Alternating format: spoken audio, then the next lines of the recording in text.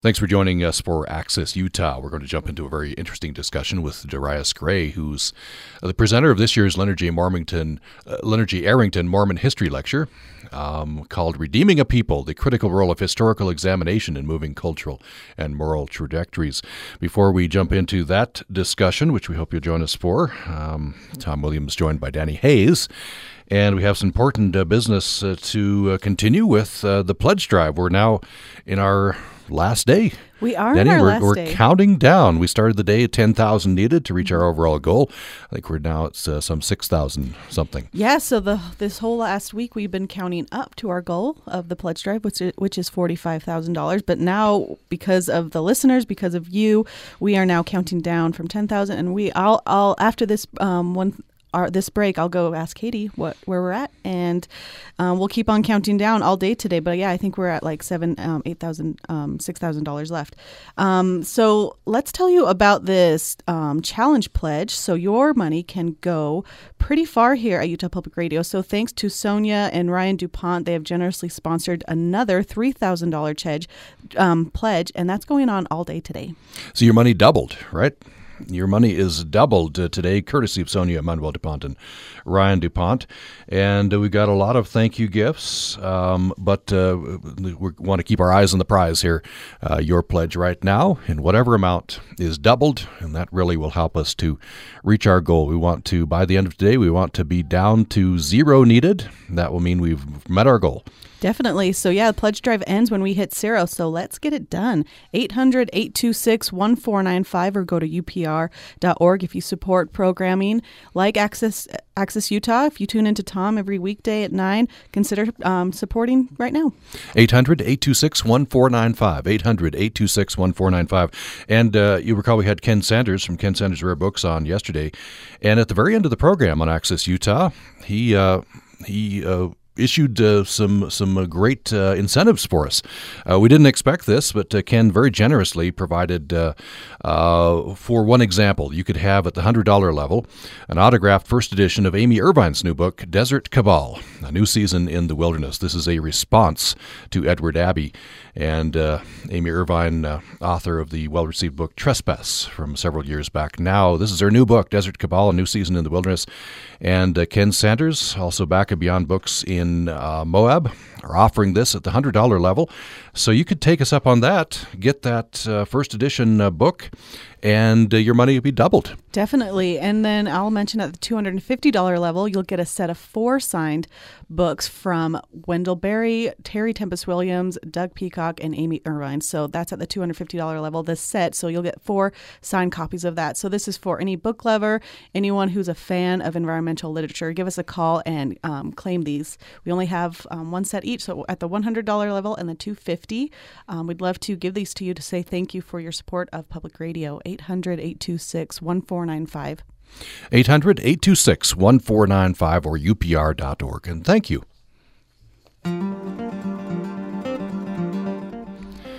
This year's Leonard J. Arrington Mormon History Lecture will be presented by Darius Gray. The lecture is entitled Redeeming a People, the Critical Role of Historical Examination in Moving Cultural and Moral Trajectories. That's 7 o'clock tonight, Logan Tabernacle in downtown Logan.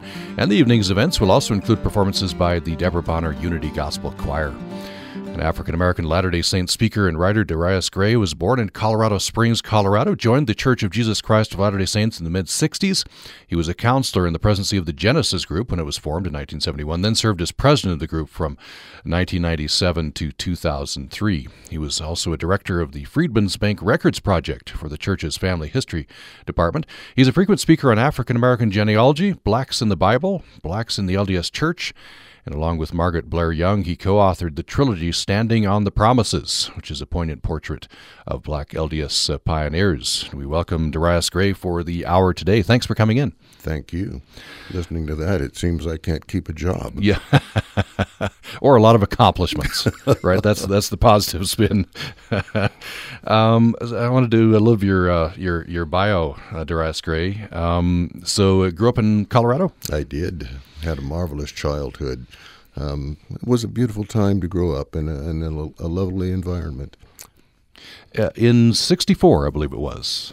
You joined you were baptized, a member of the Church of Jesus Christ of Latter-day Saints. Correct. Tell us how that happened.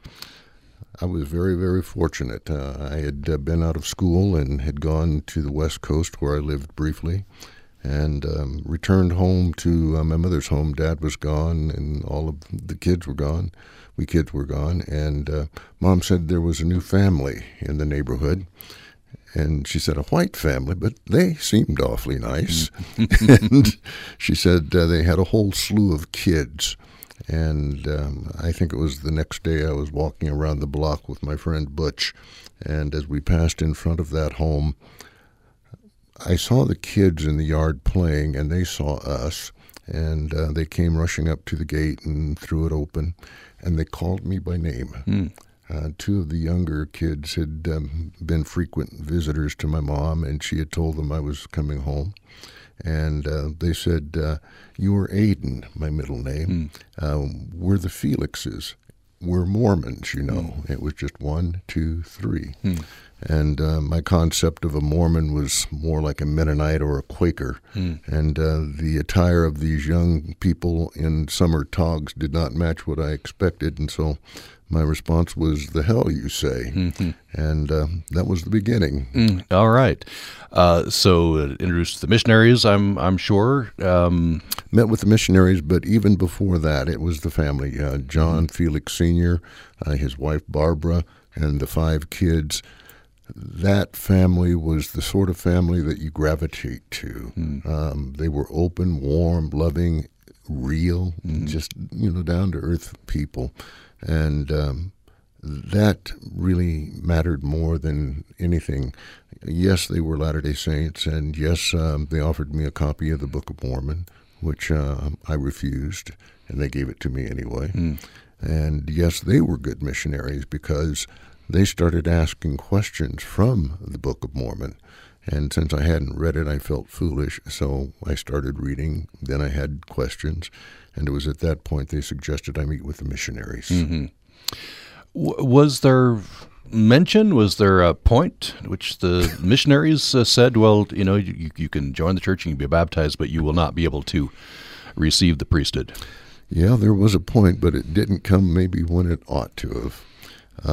I was scheduled to be baptized on Saturday, December 26th, the day after Christmas, 1964.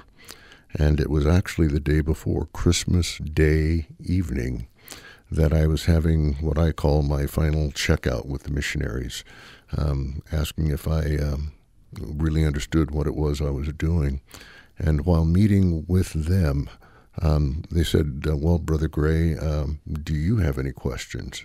And I said yes, and it was a question I had raised earlier. And at that point earlier, they said, well, we'll get to that later. Well, now later had arrived. Right. And so I remember touching my hand, my right hand with my left, and noting my own skin color. And I said, reading in the Book of Mormon, oftentimes there are just 2 major groups of people, Lamanites and Nephites, and often the Lamanites have dark skin and are out of favor with God. And so the simple question was, how, if in any way, does that relate to me? And it was at that point, one of the 2 missionaries got up from the sofa on which they were seated, and he walked over to the corner, and the senior companion said, well, Brother Gray, the primary implication is that you won't be able to hold the priesthood. And that's when I knew. And I don't remember much more of what was said that evening because I tuned out. I was not only surprised, I was deeply hurt. My mother had hosted these missionaries in her home for the first visit. But after that, Mom had called me into her room and said, they're not invited back into this home. And I asked why, which was the wrong question. Mom reminded me, this is my house, and I set the rules. And she had warned me of an experience she had had prior to our the kids even coming along. She had been home one day. Two young men came to the door, wanted to speak with her about their faith, and she invited them in, and shortly thereafter one of them had said, excuse me, Mrs. Gray, but are you Negro, or do you have Negro blood? And Mom answered, yes, of course, and they hastily left. And so my mom saw the LDS Church as a racist organization, and she did not want me to be involved with that. So hearing from the missionaries that night, December 25th, Christmas Day evening, I thought there's no way I'm going to be baptized tomorrow. So what happened? I made a fatal mistake. I prayed. Okay. I entered into prayer the first time, and had closed my prayer and was so ill at ease. I entered into prayer a second time, and this time I received personal revelation. I did not see God the Father or Jesus Christ or angels, but I heard, "This is the restored gospel, and you are to join." No mention of the priesthood restriction, whether it was just or unjust, whether it was of God or of man. Simply, this is the restored gospel, and you are to join. So you did join. I did. I want to, and you have said that you had questions, which I could imagine you would have if I put myself in your place. I want to hold that with just briefly. You then, how old were you when you? Oh, I lie about my age. You pick a number and I'll cop to it. But fairly soon after, you head to Provo, Utah. 6 months later, I asked so many questions that people got tired of me and suggested that those questions might better be answered at BYU. So I made application to be a student at the Y, and surprisingly was accepted. Okay.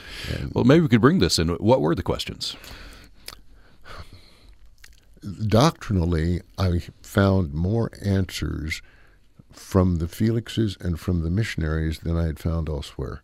I had been raised in the Church of God in Christ, my mother's church, and it was a denomination that didn't have a lot of study aids. The chief instrument that we had was the Bible, King James Version of the Bible. I had been given my first copy of that by my parents when I was young, and had read it. And I had made a point of reading the entire Bible. And we didn't have yellow highlighters back in those days, but I had pencils, and at times even little red marking pencils, and I used those. And so doctrinally, I found more of my questions answered by the LDS faith, but organizationally, it was new to me. I expected that there would be apostles, as there had been in the Bible.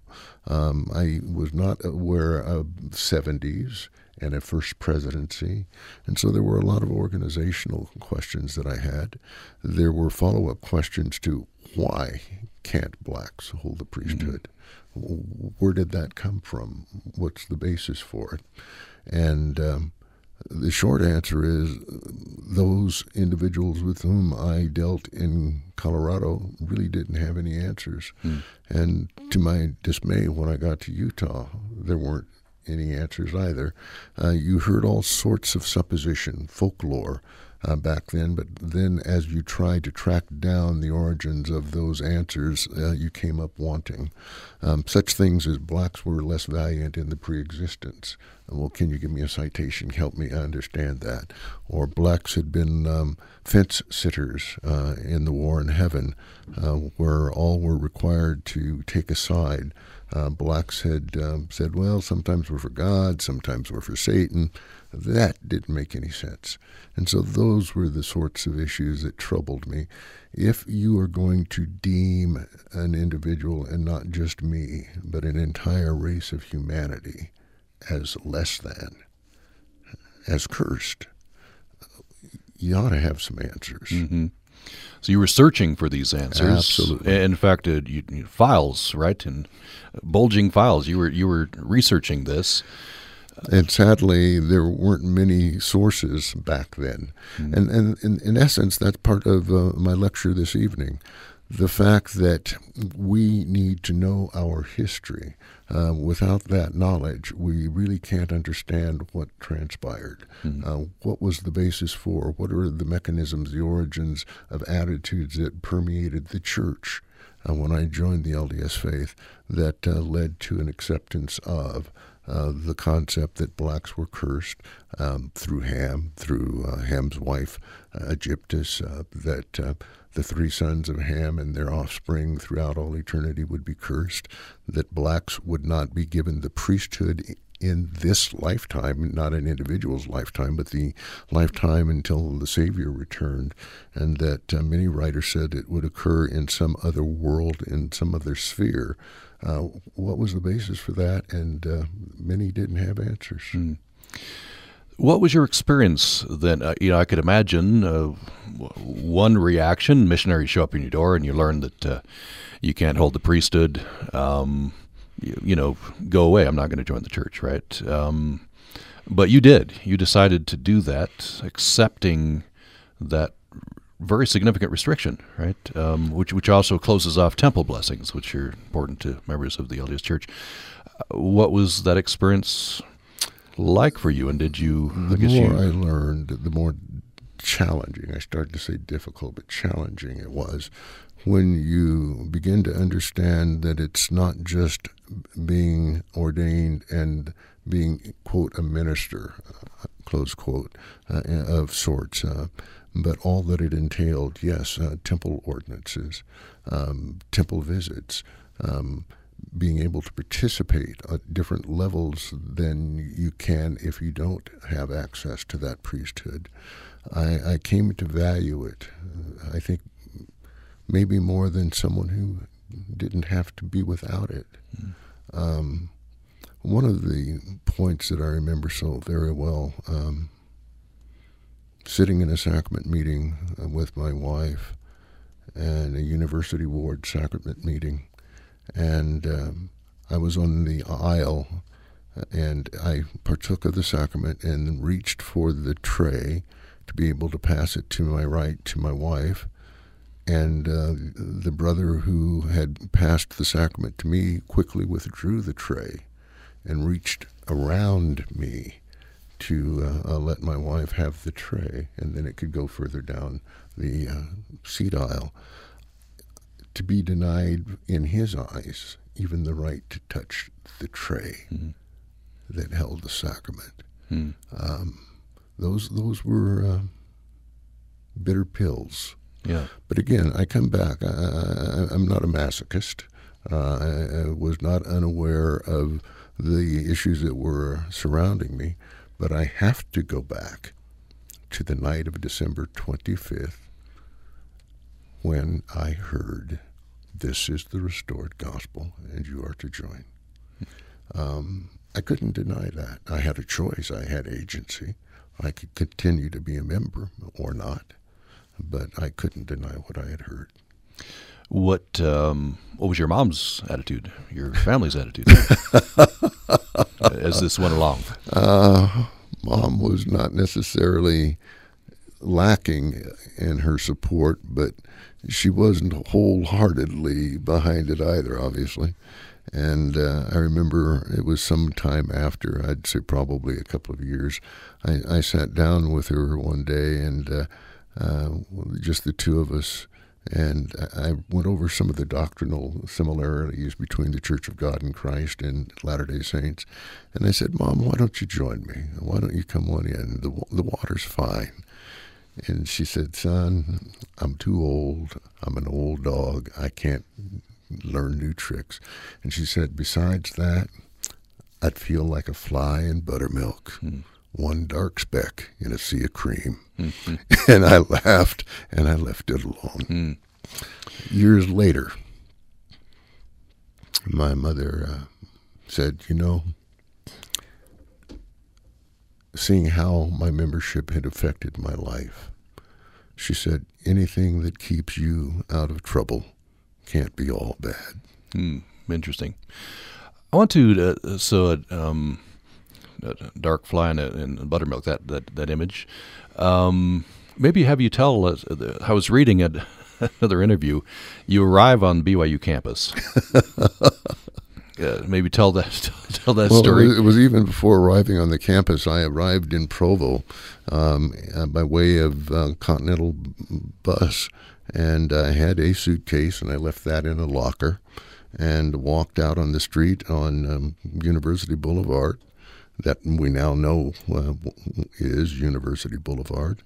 And I had met two gentlemen from the administration at the Y.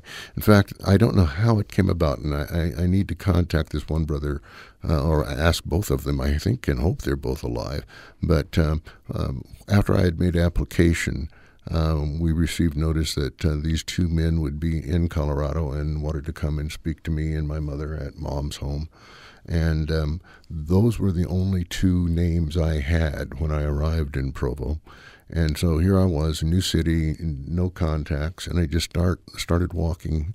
And I noticed that something must be going on behind me because everyone was looking in that direction. And so I kept turning around and trying to see what was going on until I finally realized they weren't looking behind me, but at me. And I was the darkest thing moving down the street. Provo at that time, I believe, was the largest American city without a resident black family.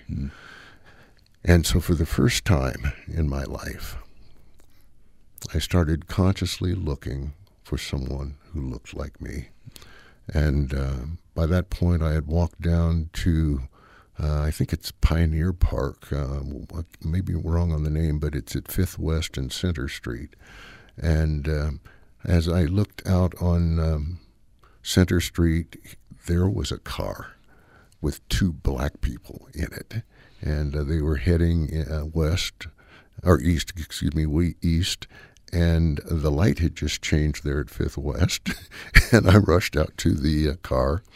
The windows were up. It was summer or June, and heat was being felt, and I tapped on the window, and a woman was on the passenger side, and I startled her, and I motioned for her, please roll down the window, and she did only partially. And I said, excuse me, but you're the first black people I've seen. And I'd been in town, and I looked at my watch, and I said, I've been in town however long it was, and my, it's good to see you. And she smiled and looked over at her husband, and then she said, we're just passing through. Oh, no. And the light changed, and they were gone. You remained the only person you could tell who was of color. Before we go to break, I wonder if you could tell another story that you've told in other interviews. You got a job, right? Tearing down houses. Tell me about that.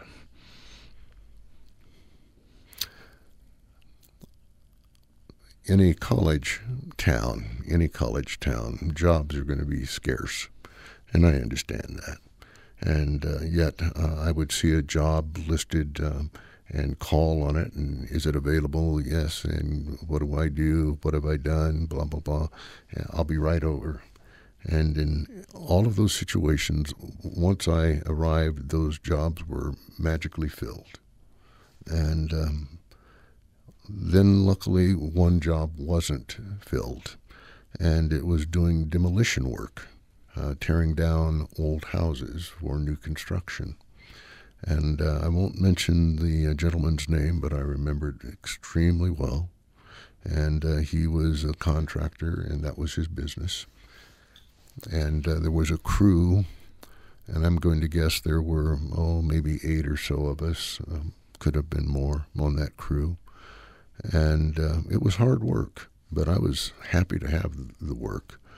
And I remember being up on a roof back in the days when there were no OSHA standards, no safety harness or anything, and you're peeling shingles off of a roof and trying to stay afloat at the same time and not slide down yourself, taking sledgehammer inside without dust mask or breathing protection, but sledgehammers to hold plaster and lath. And while all of this was going on, the guys would be getting paid on a weekly basis, and they had a paid check. and the owner would give me cash money. It might be a $20 bill or something. And I kept asking, well, when am I going to get a paycheck like the rest of the guys? And he always said that the paperwork was being done. And whatever amount he gave me, it was a fraction of what the other men were receiving, and we were doing the same hours, doing the same jobs. Finally, there was a day when the foreman, a good white brother, I believe a returned missionary from Texas, approached me and he said, has Con paid you yet? And I said, no. And he said, well, come on, we're going to go talk to him. And I said, no, leave it alone. I realized how isolated I was there in Provo. I said, just leave it alone. And he insisted. So he walked over, and a few of the other guys came and followed, other guys from the crew. And I remember what the foreman said. When are you going to pay this man? And he looked at the questioner, the foreman, and he looked at me. And then, almost with a sneer, he said, I'm not going to pay him. He's lucky I gave him a job in the first place. I've been taking flack, was his term, from my friends for hiring a night fighter, his phrase, and I'm not going to pay him. And I was stunned at that revelation. That was the negative side. The positive side was that the foreman said, you're going to go up to Salt Lake right now and file a labor claim. And every other person on that job crew walked off the job. And I think we had 2 carloads that journeyed to Salt Lake. It was not optional from their standpoint. I was going to file a claim. And we went into the state capitol building and found the office, and I told my story, and those men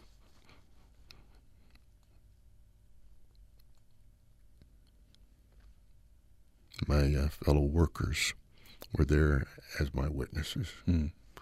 So while that was a bitter pill, there was also the salve of others who cared, others who were willing to jeopardize their own jobs in support of me. Yeah. Let's take a break. When we come back, I want to talk about 1978, big year for the LDS Church, big year for you, Darius Gray, and the Genesis group, and get into a little bit more of the themes of your talk, which, by the way, is Redeeming a People, the Critical Role of Historical Examination in Moving Cultural and Moral Trajectories. It's this year's Leonard J. Arrington Mormon History Lecture. It'll be presented by Darius Gray at 7 o'clock tonight, Logan Tabernacle, downtown Logan, and also include performances by the Deborah Unity Gospel Choir. And if I may add, if you want to hear superior, not just good, but superior gospel music, don't come for the lecture, come for the music. You are in for a treat. All right. And the lecture doesn't usually include music, so this is a special treat. Yeah. Also, there's a panel discussion today, 1 p.m., entitled Mormonism, Race, Priesthood, and the Temple, The Road to 1978 and Beyond. That'll feature Max Mueller, Paul Reeve, LaShawn Williams, and Ron Coleman. That's 1 o'clock today, room 101 of the Merrill Kazir Library, followed by a reception and open house. And tomorrow, presentation of the Evans Biography and Handcart Awards to Laurel Thatcher Ulrich and Ronald Fry. That's 10 a.m. in Merrill Kazir 101. All of that's happening today and tomorrow. We'll have much more with Darius Gray, following this break. Okay. We have a lot to be thankful for in Utah. Beautiful mountains, amazing waterways, and some of the most beautiful national parks in the world. On many of these wonderful public lands, we can be thankful for infrastructure like roads and trails that were originally constructed over 75 years ago by the Civilian Conservation Corps, or the CCC. Created in 1933 by President Franklin D. Roosevelt, the CCC had 116 camps that existed at one time or another in 27 of Utah's 29 counties. In all, There were 22,074 Utah men who were provided employment by the CCC during the 9-year period. Big thanks to Utah historian Ken Baldridge for his work documenting the CCC's service in Utah. This conservation conversation was brought to you by the Utah Conservation Corps, an AmeriCorps program based at Utah State University with a mission to develop the conservation leaders of tomorrow through service and education. Find out more at usu.edu/UCC. Thanks for joining us for Access Utah. We'll get back into our discussion with Darius Gray following these few words, couple of minutes here, to remind you that we're in the last day of the pledge drive. I'm joined by Danny Hayes, and we've got some exciting news about the pledge drive today. We do. I just got word from our Katie Swain, who manages the pledge drive, and we are at 85% of our total goal. Oh, excellent. So that means we've been counting down from 10,000 today. And we only have 5,000 more to go. Oh, that's good progress. That is great progress. That's excellent progress. So, yeah, you've been taking advantage of this challenge from Sonia and Ryan DuPont. They have generously offered to match your pledge dollar for dollar up to $3,000, and we only have $800 left of that. So let's take advantage of that right now during Access Utah. Your money doubled, so for another $800 is what you're saying, right? Yeah, so we have $800 more dollars more left of that goal. So let's make it happen. So we've made excellent progress, but we can't rest on our laurels, collectively speaking. Darius, let's see, let me... Pledge? Yes. I'm going to take advantage of that double your money and encourage others who are listening who would like to do so. I'll pledge $150. That'll take care of $300. Oh, that's wonderful. Towards our goal. And I have my checkbook with me, and we'll write it out before I leave. Okay, well, so thank you. I encourage others to join in. It's a worthwhile endeavor. Do you want to give the number? It's right up there. No, I'll let you do it. It's kind of not working. 800-826-1495 or go to upr.org. Well, that's so generous of you. Thank you. Thank you so much. Darius Gray. Thank you for the work you do. Darius Gray has kicked in $150. That'll be doubled to $300 thanks to Sonia Manuel DuPont and Ryan DuPont. And so that helps. Darius Gray has done his part. You maybe have done your part, in which case, thank you. If you haven't, last day of the drive, we want to end on a high note. And the goal is to reach that overall week-long goal. We're counting down from 10,000 from the start of today, and we're just 5,000 away now. 5,000 away, thanks to you, the listener, members of Utah Public Radio. Let's do this. We have 5,000 more to go. 800-826-1495, and then that will be the end of our pledge drive. And don't forget, we have some great incentives from Ken Sanders, from Ken Sanders Rare Books, and Back of Beyond Books. Ken just issued these at the end of Access Utah yesterday.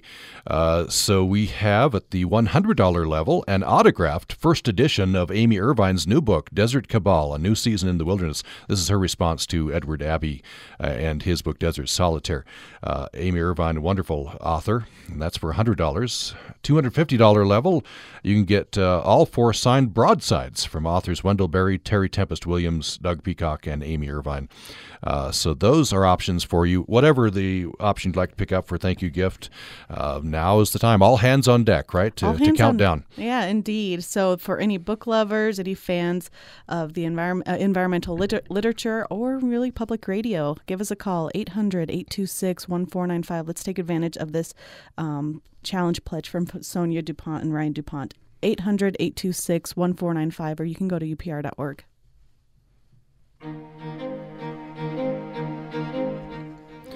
Thanks for listening to Access Utah. I'm Tom Williams. We're talking with Darius Gray. He'll be giving the Leonard J. Arrington Mormon History Lecture this evening, 7 o'clock, Logan Tabernacle, titled Redeeming a People, the Critical Role of Historical Examination in Moving Cultural and Moral Trajectories. There's also a panel discussion, 1 o'clock today, room 101 of the Merrill Kazir Library, entitled Mormonism, Race, Priesthood, and the Temple, the Road to 1978 and Beyond. And tomorrow, 10 a.m., in that same room, room 101 of the Merrill Kazir Library, the Evans Biography and Handcart Award presentations to Laurel Thatcher Ulrich and Rodney Fry. So, Darius Gray, I want to, your response, you learned, that if I join the LDS Church, I'll, in essence, be a second-class citizen. Is I guess maybe that's how you could phrase it. Won't be able to have the priesthood. Won't be able to receive temple blessings. You joined anyway. You then had questions, right? Is this doctrine or policy? Is this where did this come from? Can I cite any of this? And so bulging files that we've talked about, and we've talked about your personal experiences. But there's a range of, I guess, reactions that you could have had, and I guess many people had these reactions. You could have at a certain point just said, I've had enough, leave the church, right? That's one reaction you could have had. Another one could have been, I guess, push hard, really put pressure, public pressure on the leaders of the church. It seems like you took not one of those, but a middle response. What was your response? What became your goal as you went along prior to 1978? My first response to that, Tom, is to say, God is good. There were times when I was just tired of it all. There were times when I didn't want to be the cursed black member, nor did I want to be Brother Gray on some pedestal, the faithful black member. I just wanted to be Darius. And there were times when it got very old and difficult, and I went on what I would call a walkabout. My testimony didn't waver, but I just needed time out, time away. And God was kind enough to allow that, as he always does for any of us. And yet, there was a time one day working in my office, I heard in my head, okay, basically, playtime's over. You need to get active again. And I thought, who had the nerve to step into my office and say that? And I looked up, and no one was there. And I thought, okay, that's in my head. That must be running on the back channel somewhere. And head down, dealing with paperwork, and there it was a second time. And so there were those periods where I just felt spiritually led. Okay, it's now that I need to become active, involved again. And it wasn't necessarily pleasant. I'll share a very special experience. I was intentionally going to sacrament meeting late. I didn't want to interact with people, and I would leave early. As soon as we were doing the closing song and you knew the closing prayer was coming, I was finding my car keys in my pocket, and by the time someone was ushering the whole thing to a close by saying amen, I was in the parking lot on my way gone.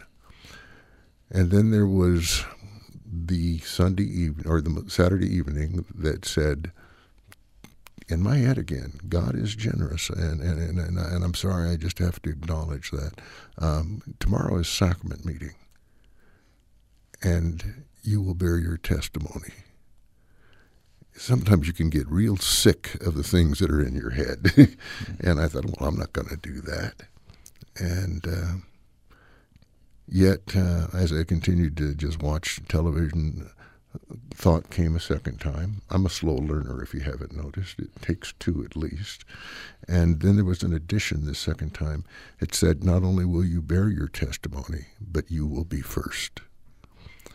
And I thought, well, there's no way. But then in the way of the world, I started to think, well, if I were to bear my testimony, it's been so long, what would I say? And, where am I? Where are my thoughts? Where am I spiritually? And so I started thinking about what I might say.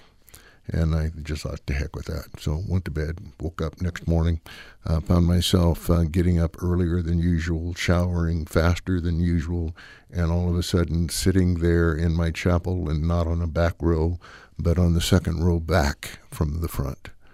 And there was the typical opening, the sacrament was passed, and now whomever was conducting had opened the meeting up for testimonies. And he had sat down, and I kept waiting for someone to go up, and there was that very pregnant pause. And then the words came, "And you will be first." I went up to the stand and I bore my testimony. And I had a very lovely experience that I won't go into here while so doing. I'm very grateful for that experience. Mm. But it was and is a journey for any of us, for all of us. Whatever our faith, our denomination, our ethnicity, our age, we are on journeys with an individual and their God. Hmm. And my journey has been one that I am so appreciative of. Hmm. Tell me about June 1978. How did you learn of the revelation to Spencer June of Kimball? 1978, I was in my office at Zellerback Paper Company, and a woman by the name of Dixie Baker, she was one of the credit assistants, and her desk was just outside my office.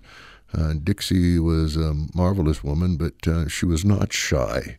And Dixie stuck her head in and said, "Hey, Darius, I hear they're going to give the Negroes the priesthood."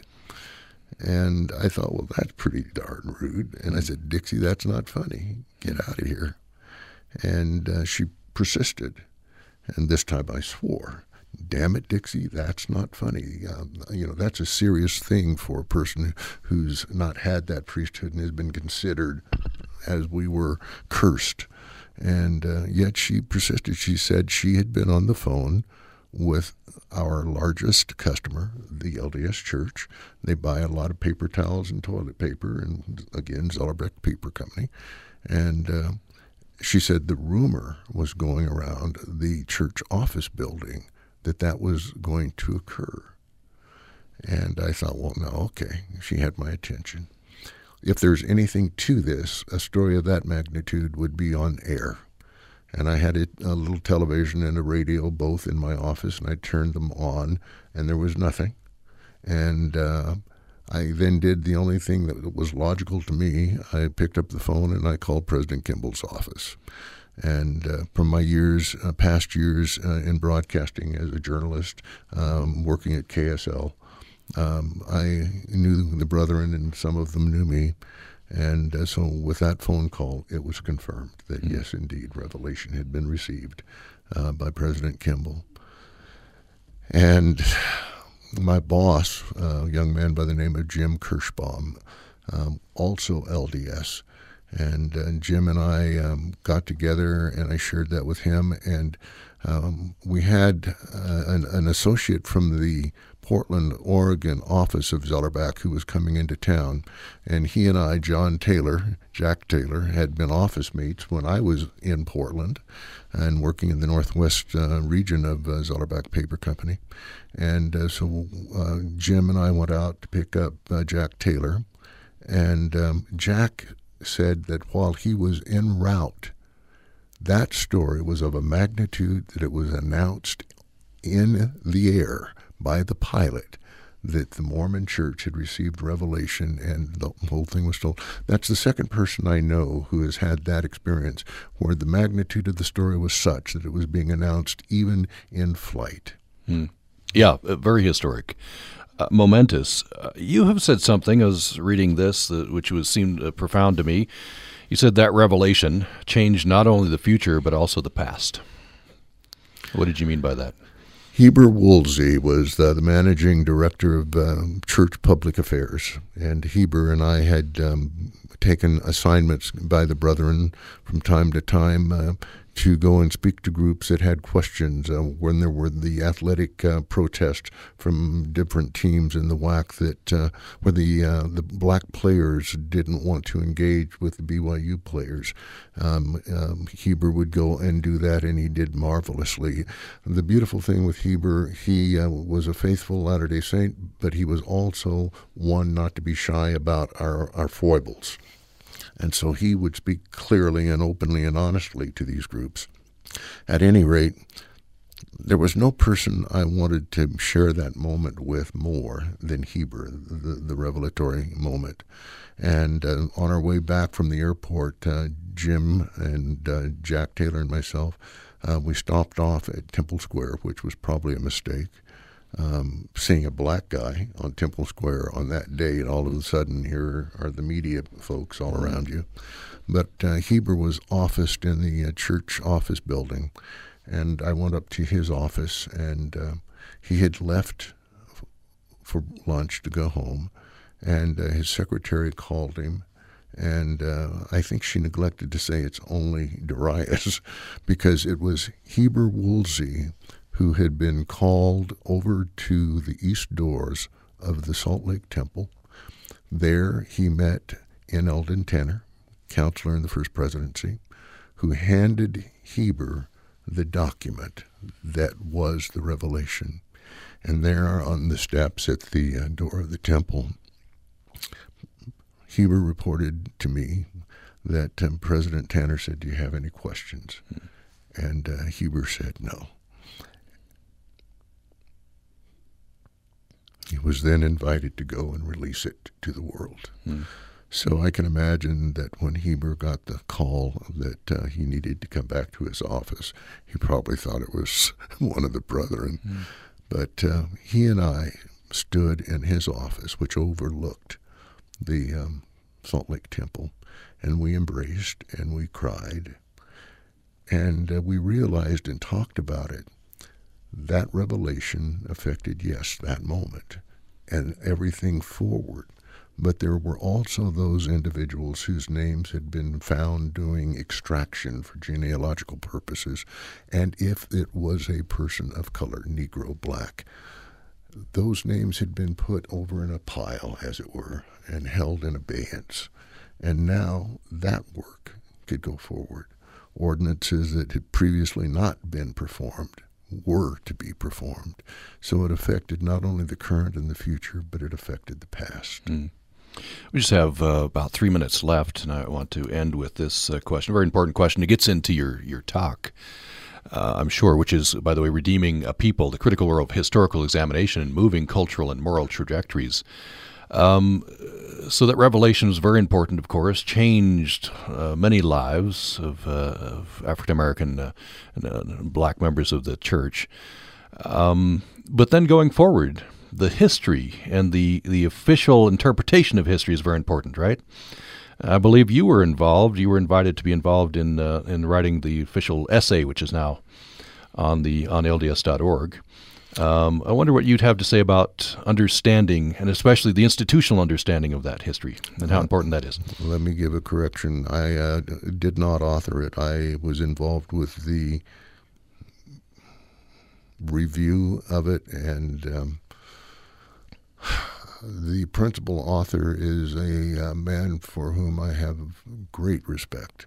And yet I often hesitate to mention his name, but I will. But the reason I hesitate is this involved the senior brethren of the church. And this individual, Dr. Paul Reeve, had been engaged by the church to help them review the history and the details and to get into the weeds. And he had done that and was working with those senior brethren. It was not a man, Paul Reeve, who wrote and then who should be credited, but the leadership of the Church of Jesus Christ of Latter-day Saints. I had an involvement at the end with it, and I'm grateful for that. I'll leave it at that. Okay. But the question, what are you satisfied with where the church is right now in terms of their official interpretation of the history? On June 1st of this year, we celebrated the 40th anniversary of that seminal moment, that revelatory moment of 40 years ago. And it was a celebration held at the conference center. The entire First Presidency was there, as were all of the members of the Quorum of the 12. President Eyring, President Oaks, and President Nelson spoke, and President Nelson and President Oaks's talks are available on YouTube, and I would invite people to go and see it. The entire celebration is available on YouTube. The comments that were made, and I will have 2 excerpts in my presentation this evening, one from each of President Oaks and President Nelson, and I may have misspoken a bit ago, but President Oaks and President Nelson were the principal speakers on that. But I will have excerpts from that. The things that I heard in June 1st of this year in the conference center were things I had not dared hope to ever hear. There was a denunciation of racism, of prejudice. There was no mincing of words. It was very firm and clear, with a direction being given to Latter-day Saints and all else who would hear, that we are all children of God. We are all worthy of respect, and that no, the things that have been said in the past need to be put away. I think something's been very important to you is, did you hear clearly that this in the past was not doctrine but was policy? I think that's something that you have wanted to be stated, right? What I do in part in the lecture this evening is show that in a society you do have the confluence of secular attitudes influence the religious attitudes. You would hope it would be more the other way around, but not necessarily so. But I look at elements of our secular history and some of the language that you can then find the parallel in our religious history, where people were demeaned, blacks were demeaned and thought by, the Chief Justice of the United States Supreme Court in his ruling in the Plessy versus, that was 96. This was Dred Scott versus Sanford in 1857, where the Chief Justice said that whether black as a slave or free, there was no right that any black person had that any white person was required to honor. We were not citizens. We were adjudged not to be citizens. And by the 3/5 compromise of the Constitution that had taken place more than 60 years prior to that, we were considered 3/5 of a human being. Those sorts of attitudes influence the attitudes of our religious leaders, and I think we can draw some direct parallels. By the way, don't have time to discuss this. You'll have to come to the talk, but I just wanted to mention, very interesting, the title, or at least the main sentiment of your talk at that B1 celebration was, it's time to bury our weapons, right? Yeah. And it was, and I know we don't have time, but one good brother sent me a note after that, and he appreciated what I had to say, but he took it as though I was saying to people of color that we need to not be struggling and speaking to these issues any longer. And no, I'm saying to all of us, black and white, we need to bury our weapons. We need to start treating each other well. If we do that, we don't have to argue the points of. We don't have to debate the history of, if we start treating each other honorably and well. We'll leave it there. Out of time. Darius Gray is giving the Leonard J. Mormon History Lecture tonight, 7 o'clock at the Logan Tabernacle. Will also feature performances by the Deborah Bonner Unity Gospel Choir. Darius Gray, it's been a pleasure. Thanks for coming in. Thank you, Tom. And thanks for listening to Access Utah. This is Utah Public Radio, a statewide service of Utah State University and the College of Humanities and Social Sciences. Heard on KUSR Logan, KUSK Vernal, KUSL Richfield, KUST Moab, KCEU Price, KUSU-FM Logan, also heard online at upr.org. Programming on Utah Public Radio is made possible in part by our members and Brown Monument, serving Cache Valley since 1928, offering monuments and memorials with designs including hand-etching, colored glass inlays, and portraits, located at 450 South Main in Logan. Information at brownmonument.com. And the Vineyards at Mount Naomi Harvest Festival, Sunday, September 30th from 3 to 6 p.m., featuring the sounds of Hillcat Johnson, grape stomping, pumpkin, and raspberry picking. Ticket information at the Vineyards at mtnaomifarms.com.